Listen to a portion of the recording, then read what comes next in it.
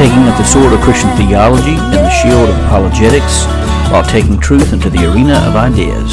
You are listening to the Bellator Christi podcast, brought to you by BellatorChristi.com. Now join your hosts, Brian Chilton and Curtis Evelo, as we enter into the arena of ideas.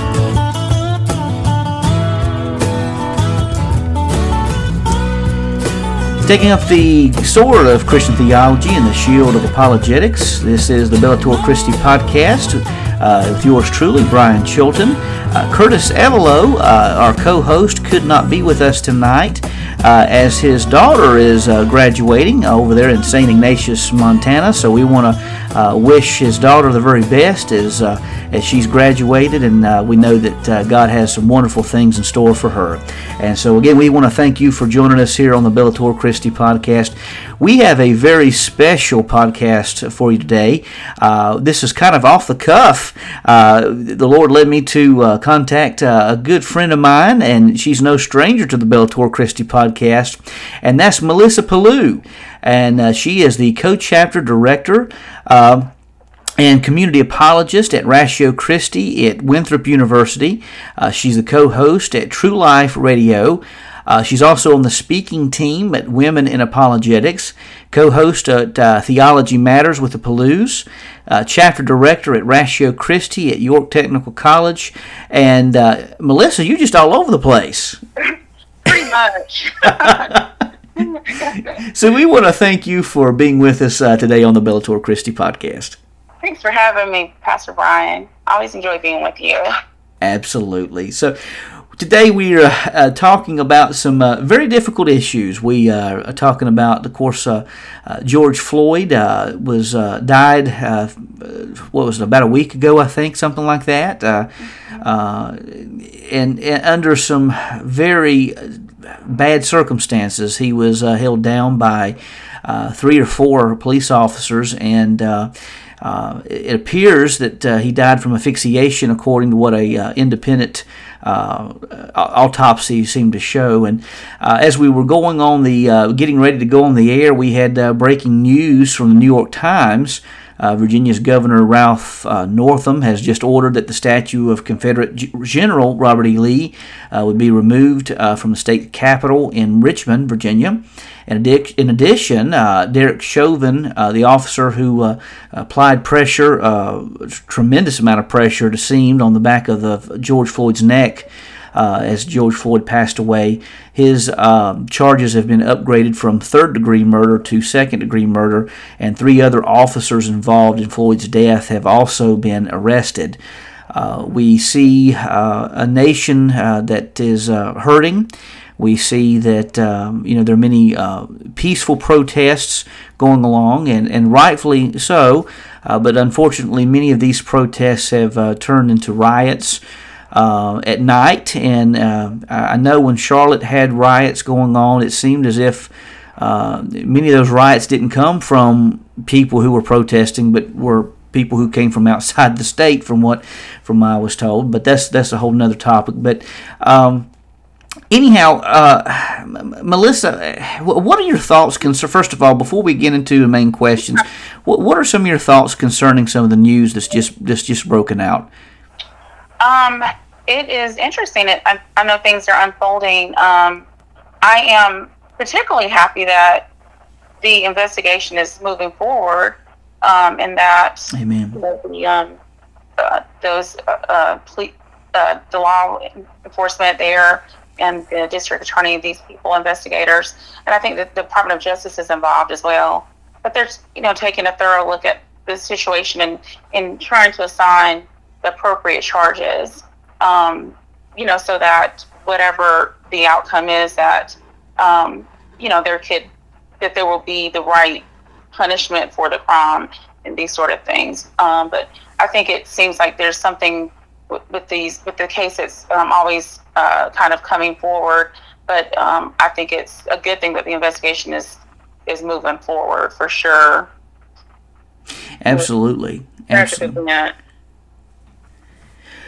Well, my first question for you is, as we talk about this very difficult issue, And it's a very important issue that we need to discuss about the state of our nation, the shape that we're in, spiritually speaking. And how does the message, as an apologist, and as you look at this situation, how does the message of Christ shape the way we view people from all sorts of ethnicities? Absolutely. There's so much that I could talk about in regards to that. These issues go back to your worldview, and how you view God, how you view man, how you view the authority of Scripture. All of these things, these different things come into to play. The meaning of life, these sort of things. As we look at those around us, other humans of different ethnicities, when we look at what Christ has done and who He is and His creation, it gives us just a very appropriate look at who man is. For instance, in Genesis, when man first comes on the scene, we are told that man is created in the image of God with the Imago Dei, which means that he's the special creation of God.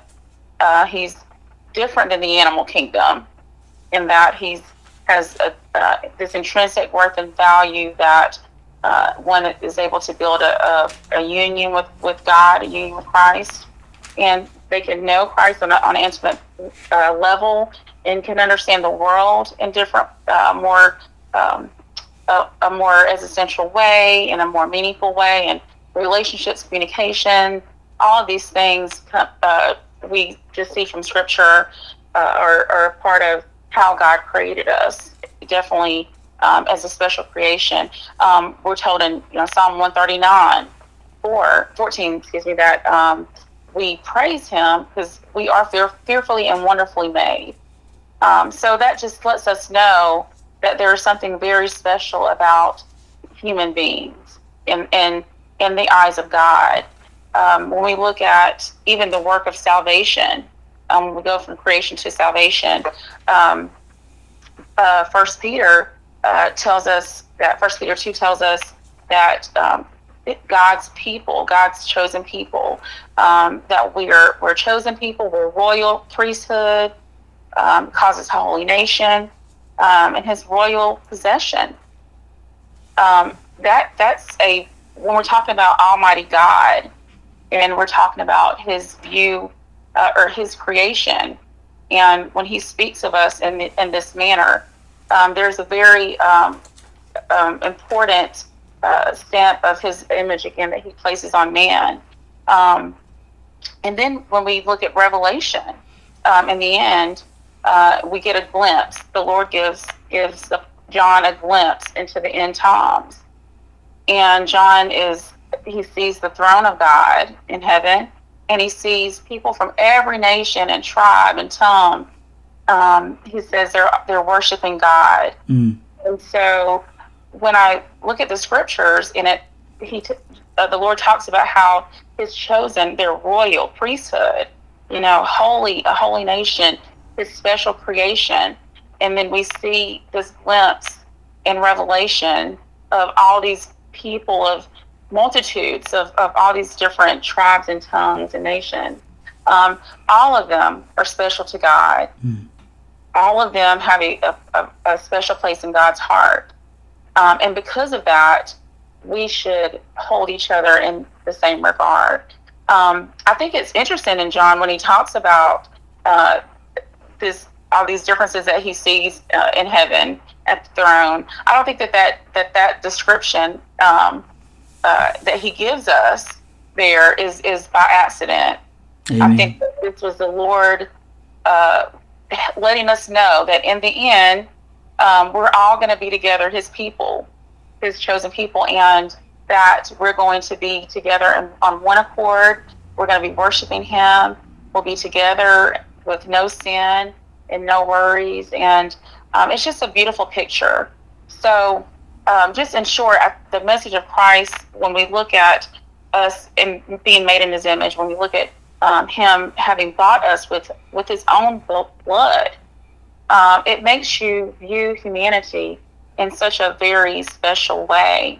And so when we talk about, when the Lord talks in the scriptures and all throughout the scriptures, and how there's no partiality, how he sees man equal, it should really make us pause and think about how we look at one another, and to make sure that in ourselves that we don't have partiality, and that if we do, it can be confessed and it can be repented of, and we can ask the Lord to help us with that. And so we don't view humans in a us versus them type of predicament, because the scripture tells us also that we're all sinners. Mm-hmm. So those who are created in God's image, we still are subject to the fall, and so we all have a fallen sinful nature, and so it's not a us versus them, but it's us. We all of us, regardless of our ethnicity, regardless of our socioeconomic status, regardless of our gender, regardless of where we came from, or our occupations and these sort of things, we all need a Savior, because we're all sinners. Amen. And so we're all in the same boat, as I like to say, and we're all in the same boat, in loss, in need of a Savior. And so again, when we look at each other in that way, through God's eyes, and we understand our own human struggles and our own limitations, our us being finite compared to him being infinite, it should draw us together with humanity in a different way, in a very special way, as we try to serve him and together and live for his glory, and as we try to point others to him. So yeah, I would definitely say that the message of Christ, it has everything to do with how we view other ethnicities and each other. As you were speaking, two passages of scripture really came to my mind, and one of them was in John 4, where Jesus meets the woman at the well, a Samaritan woman, and Samaritans and Jewish people weren't supposed to communicate, and he broke so many barriers. Oh, right. And the gender barrier, he broke the racial barrier, he broke the nationality barrier, and the sin barrier even, and he uses the woman to bring an entire community to faith. Oh yeah, she went back and, hey, the man told me everything about myself. Come and see him. I mean, she was bringing people to Jesus, basically. And so, yeah, when we see him walking the earth, we don't see any partiality in him. Absolutely. And so, as our ultimate example, that's who we follow. And then I was also thinking about, as you mentioned in Revelation, my mind went to Revelation 21 and 22, where we have, as you mentioned before, this depiction of people around the throne coming from different nationalities, ethnicities, different languages.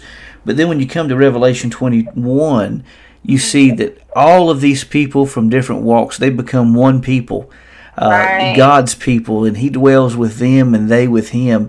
And that's just, as you mentioned, that is a beautiful scene, seeing as he has taken people from all walks, bring them in his kingdom. And it's so different than the earth than what we see with these racial and ethnic battles that have been going on since the beginning of time. Absolutely. Tribal battles. It's a very different picture. And so, yeah, it is so beautiful. And like I said, I just don't think that those details were given to us just haphazardly.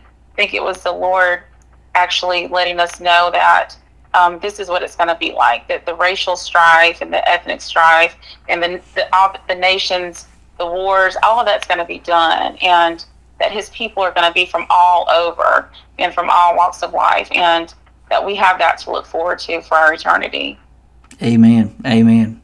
Mm-hmm. Well, speaking of eternity, I think it's a wonderful segue to our next question.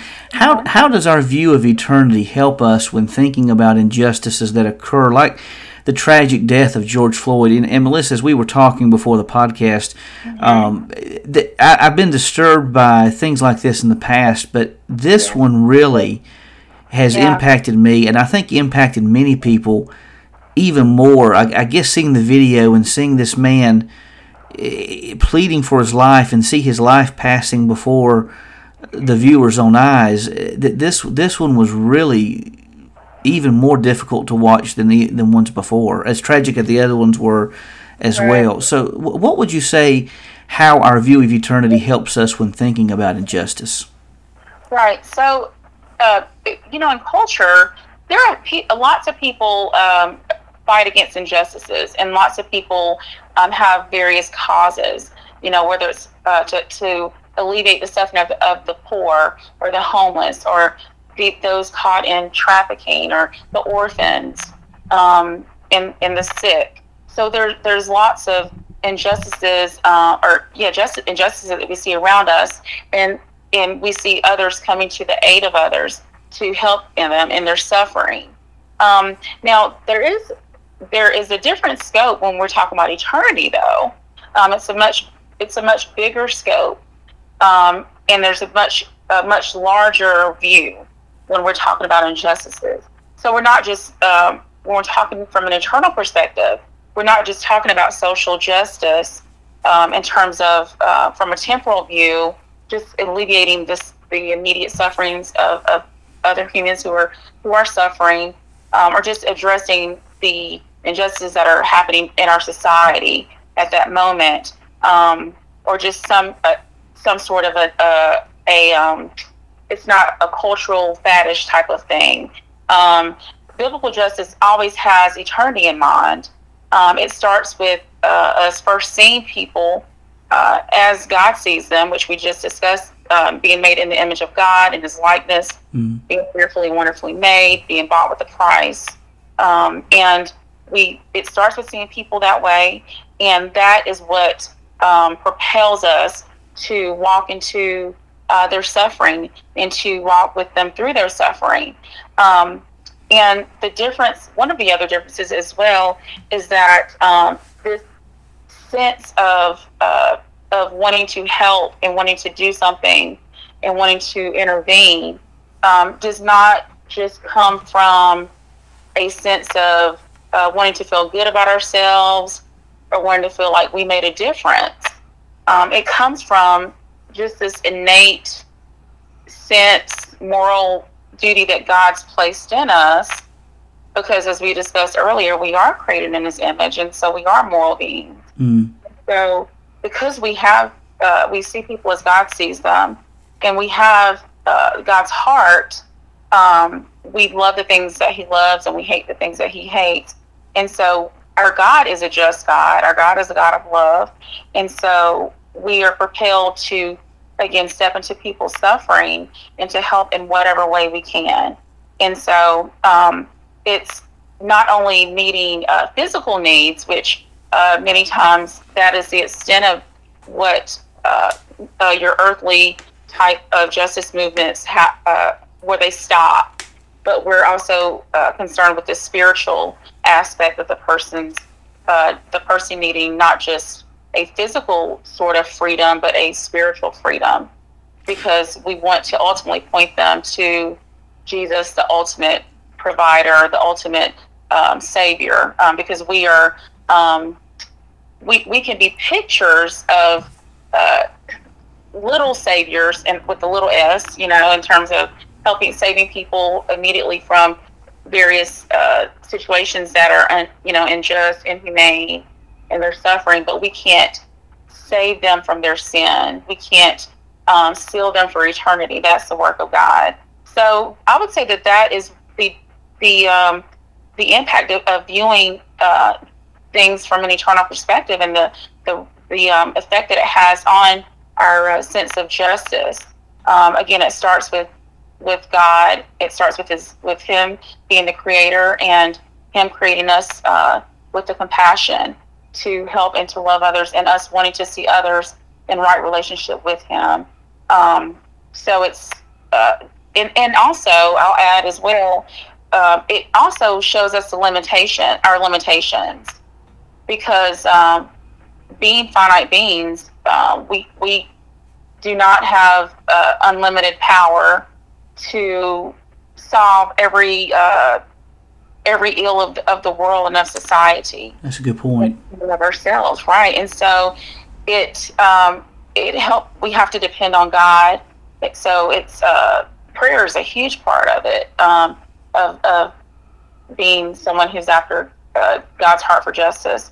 And so we know that because we have a God who created things and in the end is going to make things right and restore the earth, we understand that he does have that justice will be served ultimately in his way, because he is a perfect judge. And so it gives us a proper view of, again, like I said earlier, everything goes back to your worldview. And so when you start with God as creator, and you see man coming on the scene as a special creation, man falling, the world becoming fallen as a result, and sin, death, sickness, sadness, grief, all of these things enter the world.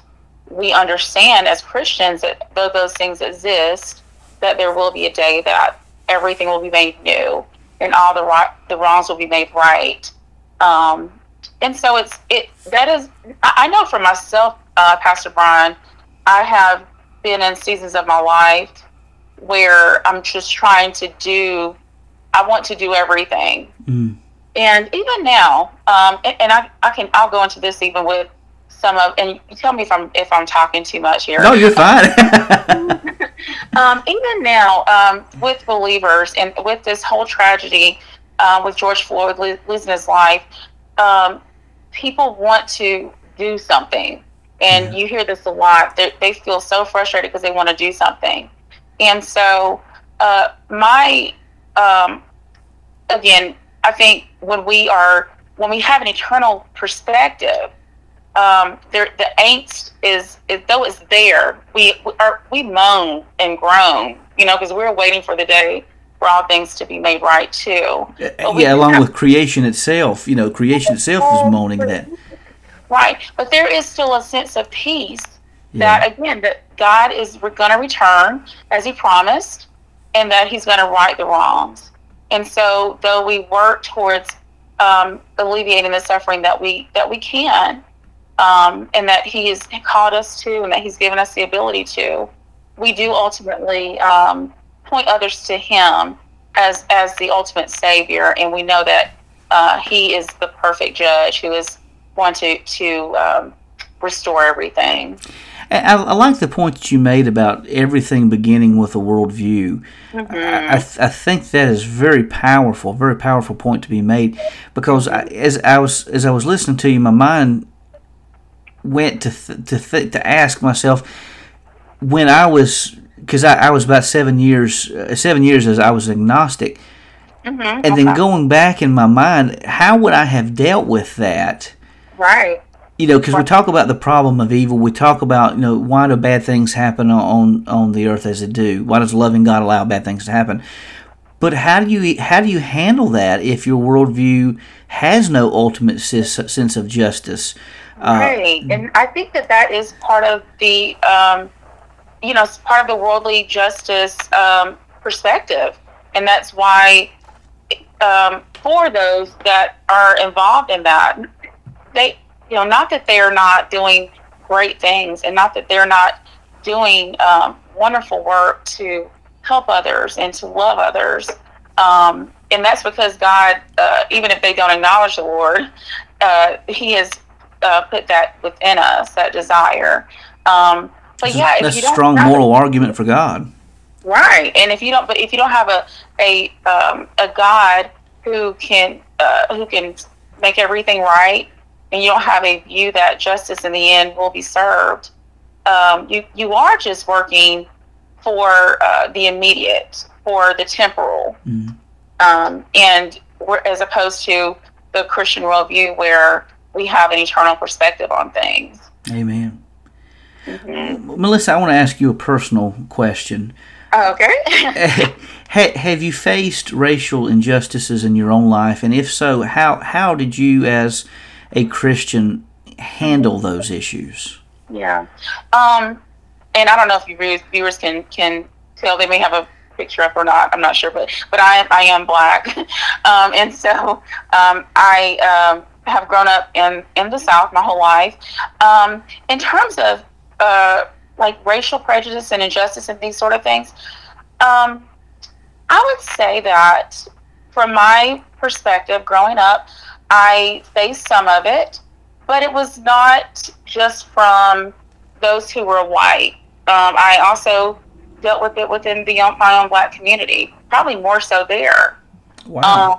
And that's, people are usually intrigued when I say that, but and this is kind of another topic, but the issue of colorism and being a darker skinned female, many times that was in many of your minority cultures, you'll find that actually basically in every minority culture, you'll find some form of colorism or classism or something of that nature. I didn't realize that. Yeah, and so it is something that I dealt with feeling that I was too dark and I wasn't pretty and I wasn't good enough. And so I dealt with that within my own black community more so than in with the white community. But so I have dealt with those things in my life. It has not been on the scale that I would say it has made me change any of my life choices, or I know that I am ultimately responsible for my own moral choices and my work ethic and these sort of things. But I have dealt with it, and but many of it before I was a Christian. And to be honest, I didn't know how to deal with it. It was more internalized. You just kind of internalize things, and you feel bad about yourself. And but of course, when I got saved at 20 years old, and so was able to give all of those things to the Lord from my past, and understand again that learning that biblical worldview, learning the scriptures, learning how to think biblically, that I was created in God's image, and that I was loved, that I was accepted, that I was fearfully and wonderfully made. Those things made all the difference in the world. And I think that when you have that view and you understand that, not that prejudice does not affect you in some senses, in a worldly sense, but having an internal perspective, you have a foundation for understanding your worth as a human being. So, I try to, and that is the message that I would give to anyone who has suffered any sort of prejudice, or someone who has prejudged and stereotyped others or discriminated against others, is to understand who we really are at our core. Because many of the things that we judge each other by, or that we stereotype, categories that we stereotype by, they're just mere temporal, earthly, accidental properties that do not have anything to do with the essence of who we are as humans. And so I have dealt with it. I would not say that it's been on the scale that, again, that it's affected my destiny in life or anything like that. But what I have faced, it has actually made me a more determined individual, and made me, and has built courage within me. And you definitely have courage. You and Devin both. I mean, you guys amaze me. You go to atheist conferences and atheist secularist conferences and share the gospel. Most Christians would be shaking in their boots doing something like that. We are pretty crazy, But hey, that's a good kind of crazy. We do take the community apologist. We take that very seriously, because we know there's so many people that need Christ, and they're not. It's not always the conventional person who just walks in a church and wants to be saved. Many times it's the person on the street that is.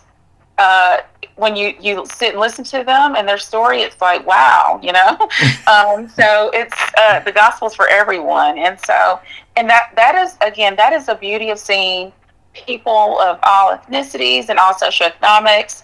Again, as a not us versus them, but as us, all of us. Amen. All of us need the gospel. All of us need the gospel every day, every moment of our lives. That's the beauty of it. It does unite us. And I've got to go back to the phrase you said. It all starts with our worldview. I love that. Mm-hmm. I love that statement. So, what are good? I mean, and you guys, you stand in the gap in the issue of abortion. You know, you've I don't know if you want to call it protest in that regard, or just try to support people. But there are obviously good ways and bad ways to protest, to let one's voice be heard. How would you answer what the good and bad ways are to let a person's voice be heard? Right. That's a very, very good and valid question, because I think there's a lot of confusion on that, not just in the world, but I think in the church as well, is what's okay and what's not okay.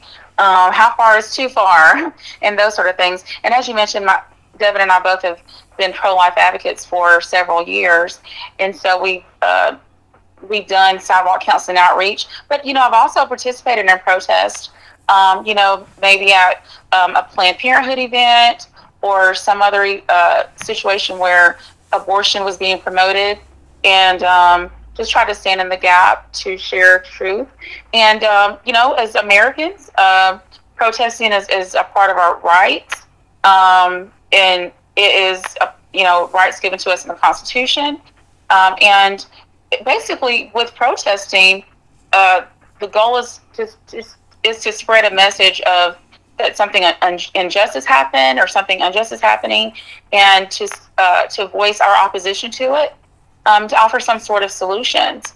That is a very positive thing, and it is a very effective thing to let our voices be heard when wrongs are done in our society. Now, what I would say the differences between good and bad protests, when I look at a good protest, there are certain things that I would question. Things such as, is this going to be positive? Is this going to help us move in the right direction towards our intended goal, against the injustice that we're standing against? Because it's been thought through well. When you're doing a protest, many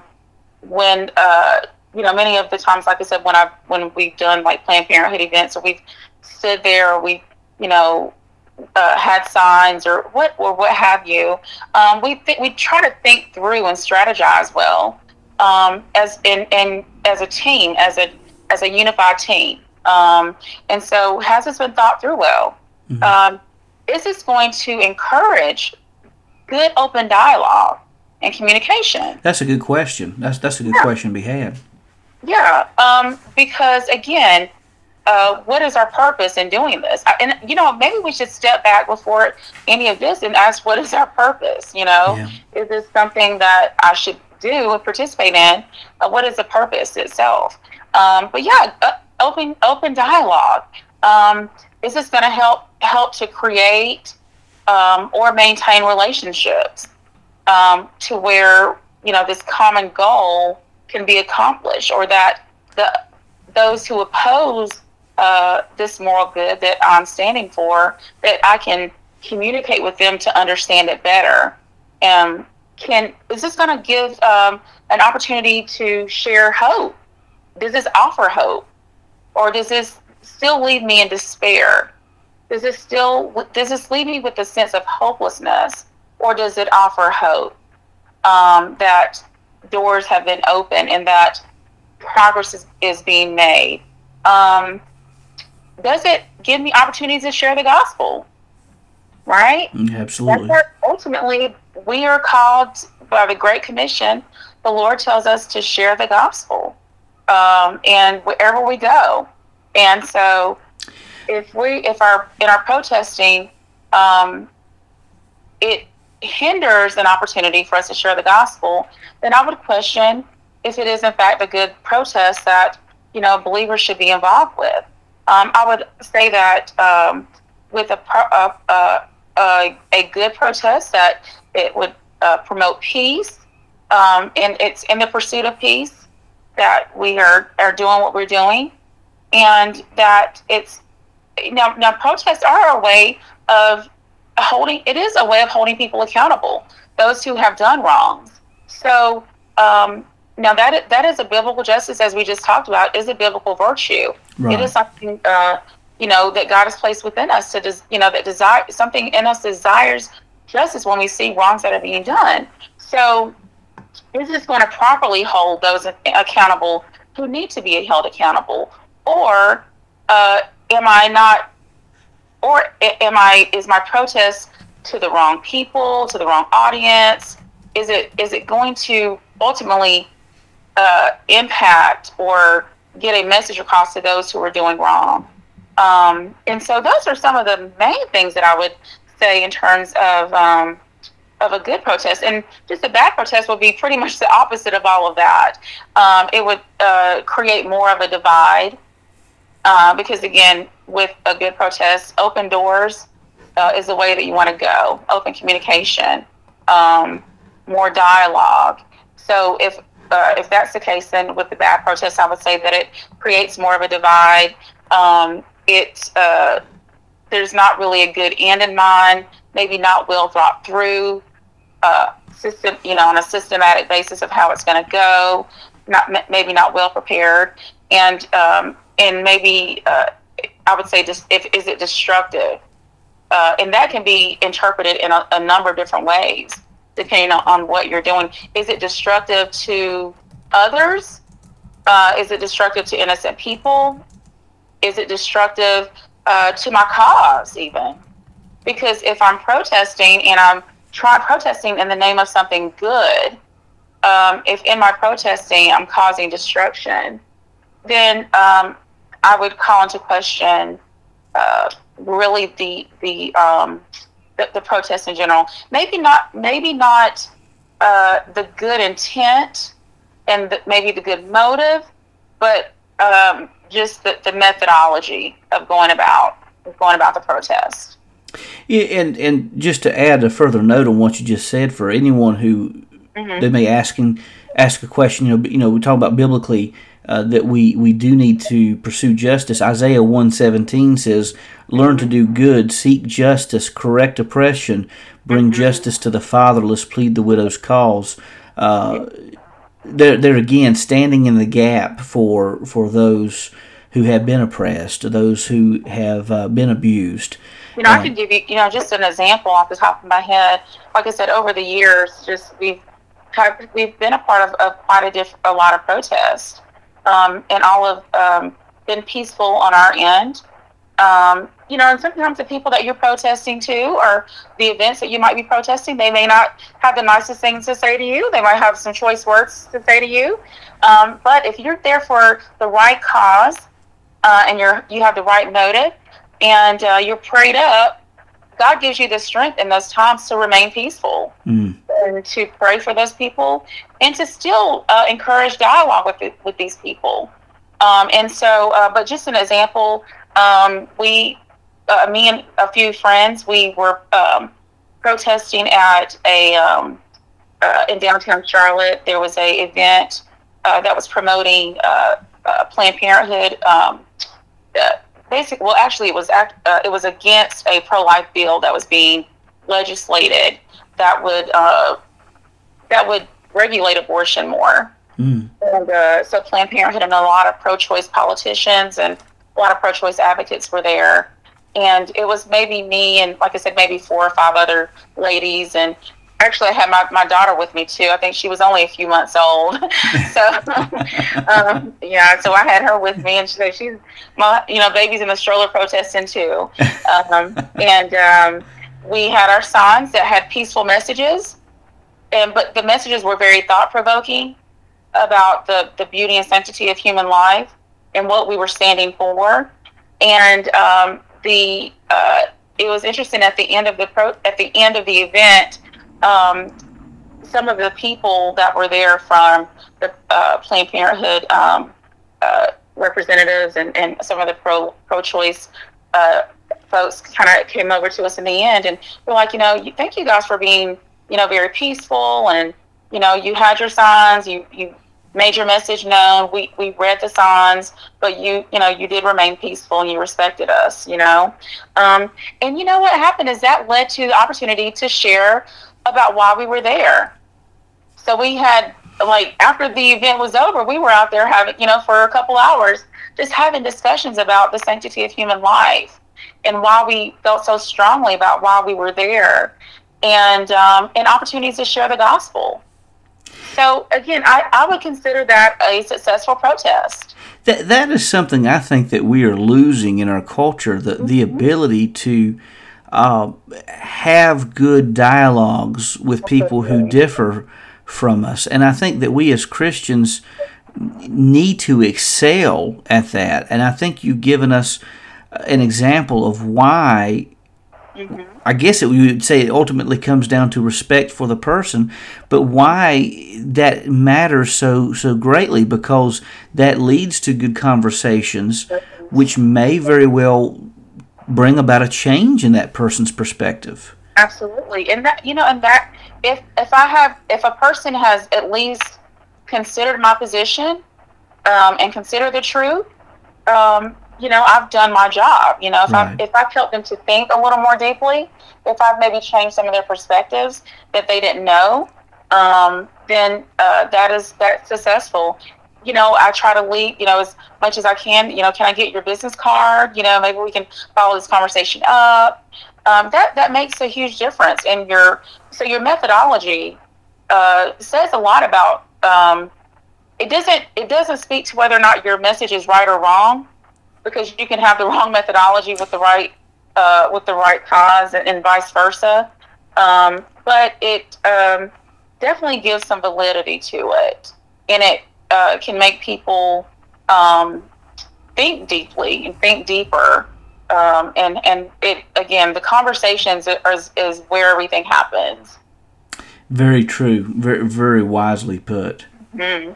Now, on a different note, changing gears, we're going through. Will be turning 43 this October, and of my 43 years of life on Earth, this year has been the weirdest year I think I have ever seen. Oh man. So how has this, on top of everything else that's going on right now, how has this pandemic affected your apologetics ministry?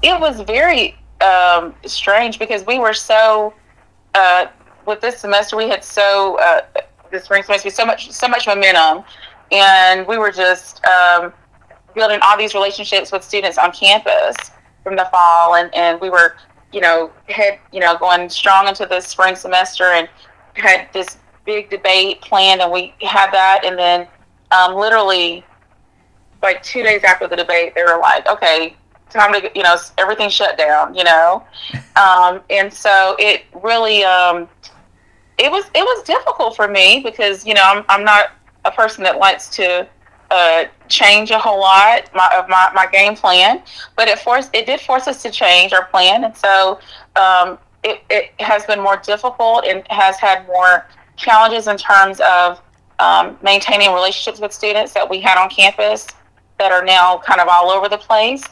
But with the pandemic, I think, like you said, this year has been so unpredictable, and so I don't even know how a word to describe what it's been like. It's just, you don't know what to expect. And so in that, we have found that people are wanting to talk about spiritual issues because of the uncertainty of the culture, and that and even the isolation, that having to be isolated from others, and that can bring up so many different feelings of depression and loneliness and things like that. And so we've been able to do some communications through the phone. We've had to depend more on technology, and so it's forced me to learn more about that, because I'm a little, I'm not very tech savvy, but it's forced me to learn some new methods and ways of communicating with others, and getting the truth out. And so, even though it's been a crazy year, it has been, we've seen the Lord do some really neat things still. And so I'm thankful to him for helping, for giving us still opportunities to reach others. And, but with Apologetics ministry, I would say it actually, like I said, some people are really struggling. And so they're asking some of these deeper questions now about life. And as people are getting COVID around them, and, am I going to get it next? What's going to happen if I get it? Yeah. What if this person, a lot of the fear of death, and the fear of not understanding what's going to happen with the economy and things like that, and their futures, even with our futures. It's presented some opportunities to talk about these deeper worldview issues and philosophical questions that people have about, does God exist? Why am I here? What does happen when we die? And the problem of evil, why do bad things happen? Why is all of this happening? Is there a God that's in control? So I think it's a good opportunity for us to share these deeper answers, and to have these dialogues, and especially people in isolation, when they have some time to think and read, and to think about some of these deeper issues. So yeah, it has been challenging, but I would say it has been fruitful as well. And the next question, you've kind of answered this to a degree, but again, 2020 is one of the craziest years. We've had a pandemic, we've had nation in turmoil. Right. We have now murder hornets coming in Seattle. We're supposed to have a active tropical season in the Atlantic. Yeah. I mean, putting on your prophetic hat. I mean, are we going to have meteors next? I mean, I'll kid aside. Murder hornets. I was like, okay, I will never leave the house if those things are out. But yeah, it'll be. What I pray is that, and for myself, for our ministry, for those listening, that we get a deeper sense of trust in the Lord through all of this. February we lost my uncle. Oh, I'm sorry to hear that. March we lost my grandmother, and then we just lost my little cousin. Her funeral was on this past Monday. Oh my goodness! And so we had 3 losses within the pandemic. Now, not to COVID, but 2 of them were unexpected deaths. Well, actually, all 3 were technically, but so we had 3 deaths during the pandemic. So it has been a really trying season of trying to mourn and trying to understand the world around you. And so many have gone through things like this as we're going through this. But I just pray that this time we will just take a breath, just put, just trust the Lord more and more every day. Because we don't have any clue what's going to happen from the next day to the next. That's very true. But we know who does. Absolutely. And so that is our hope and our trust, and that is where our peace lies ultimately. So hopefully no meteors or giant crocodiles or anything like that. I wouldn't be surprised at this point. I heard about a volcano near, I don't know if it was near Mount St. Helens, but a volcano that was something was going on with it that hadn't happened in forever. And I'm like, that would be the last thing we needed. But that would be the icing on the cake. Right. Well, I do, like I said, as we talk about these race issues, and we talk about the protest, and there's just a lot of confusion out there, and there's a lot of hurt out there. There's a lot of anger. I think we were talking earlier, Pastor Brian, with this pandemic and with all of the uncertainty of this year. I think that has led to some of the, some of the rage and anger and the confusion as well. So before the podcast, you even mentioned, and I think you put it well, this is kind of the perfect storm of things going on. It really is. It really is. When we've been separated from one another, and isolation is not how God created us to be. Right. And so, I mean, sometimes it's for the greater good of society, but it's just ultimately not He made us social, relational beings. And so, computer screens are good, and texting is good, and phones are good, but there's something about human touch and eye contact and things like that we need. Absolutely. And I pray for peace. I pray for the Lord through this to save. I do. I pray for Him to save and to show people that He is real through their confusion and through their anger and through their sadness. That He does love them, and that it's not a hopeless situation, because, as we said earlier, there is an eternal perspective. Do you think that's the message that God's trying to? I'm sorry, I didn't interrupt you. Do you think that's the message that God's trying to share to us through all of this? That we can trust Him. That as much as we like to think we have our lives under control, that really ultimately He's in control. Do you think that may be the message that He's trying to share? I think that's it. I mean, I would have never thought in 2020 that we would have lost the 3 family members that we lost back to back to back. That we would have had 3 funerals, and I would have never guessed that. But there is a deep amount of trust that has been gained through that. Not that it's easy at all. We are human, but yeah, I definitely think that trust in Him through this, through the racial strife, through the pandemic, through the economic, kind of collapse situations that we're seeing, through this crazy election year, through the weather being unstable, that we have Him and that He is always there. He never leaves us. He never forsakes us. Amen. Amen. Well, Melissa, before we close, could you tell us a little bit more about your ministry and how people can support the things that you guys are doing? Yeah, thank you for offering that. Yeah, so Devin, my husband Devin, and I, Devin and Melissa Pellew, we are the chapter directors, as Pastor Brown mentioned, at Winthrop University, York Technical College, here in Rock Hill, South Carolina, as well as we have a youth apologetics group, Rancho Christi College Prep, and do a lot of teaching training in the community and evangelism outreach and training. And so you can, if you go to our Facebook.com, Rancho Christi Winthrop Facebook page, you can find us.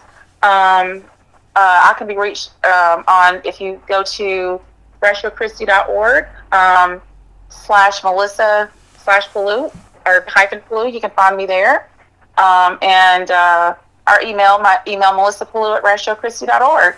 Any questions or any way that we can serve anyone and help to bring God's truth to others, to help train the church, to help reach unbelievers, to help train our youth, evangelism outreach, evangelism training, and just encouraging, even if it's just encouragement that one needs during this time. We definitely want to be here to serve.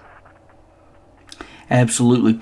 Melissa, thank you so much. I have thoroughly enjoyed this conversation, and as I said before, you and Devin both have an open invitation to come on anytime, and we appreciate you and the ministry that you guys have, and so we want to encourage everyone to go and support Melissa and Devin and their ministry at Rancho Christi at Winthrop University. They do great work. As I mentioned before, they're apologetic warriors. They go into places that people wouldn't even consider, to atheistic conferences, to pagan conferences, to share the gospel of Christ with them. And that's what we as apologists should be doing all along. So, Amen.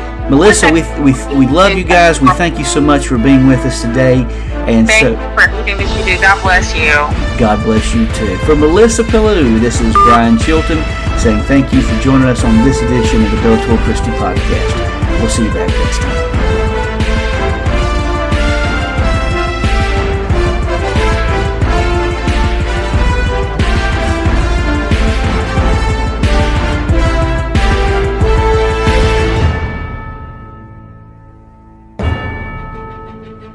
You've been listening to the Bellator Christi podcast, brought to you by BellatorChristi.com.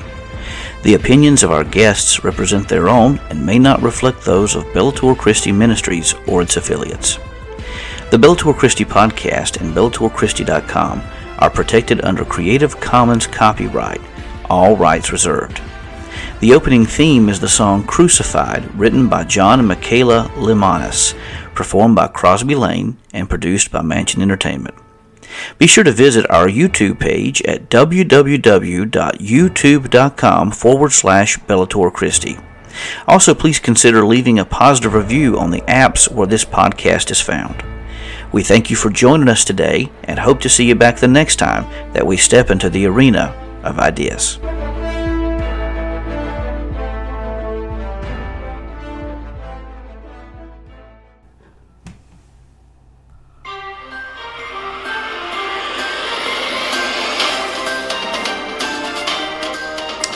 You are listening to the Bellator Moment on the Bellator Christi podcast, where we discuss events of the time from a biblical perspective.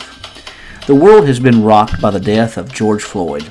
In a politically volatile time, many are dismissing the entire situation as a left versus right political fight. On social media, voices are elevated as the tensions of our nation escalate.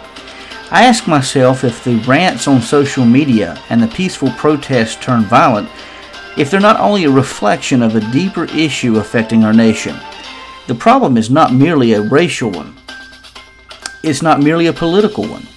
The problem comes down to a person's worldview. If a person begins with God, then one will note the intrinsic value that each person holds.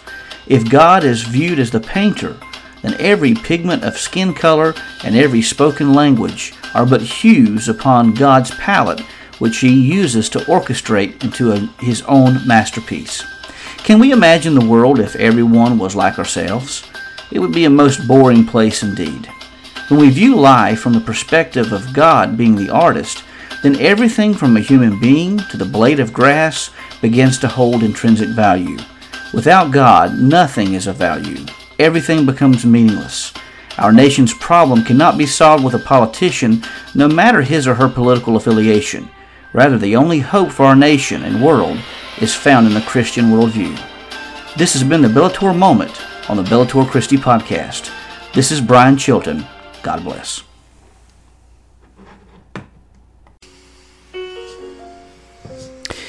Have you ever wondered about the Christian faith, but have become bogged down by difficult terminology? Are you a Christian and faced doubts and you didn't know where to turn? Maybe your faith has been challenged and you don't know how to respond. Or perhaps you desire to learn more about how to winsomely defend your faith, but you do not have the time nor the finances to enroll in seminary. If any of these situations describes you, then consider purchasing a copy of the Layman's Manual on Christian Apologetics. This book confronts the challenges facing the Christian faith, but does so in a way that is accessible to everyone. The Layman's Manual on Christian Apologetics is available in softcover, hardcover, on the Kindle, and Nook. Consider purchasing a copy of the Layman's Manual on Christian Apologetics from your favorite bookstore today.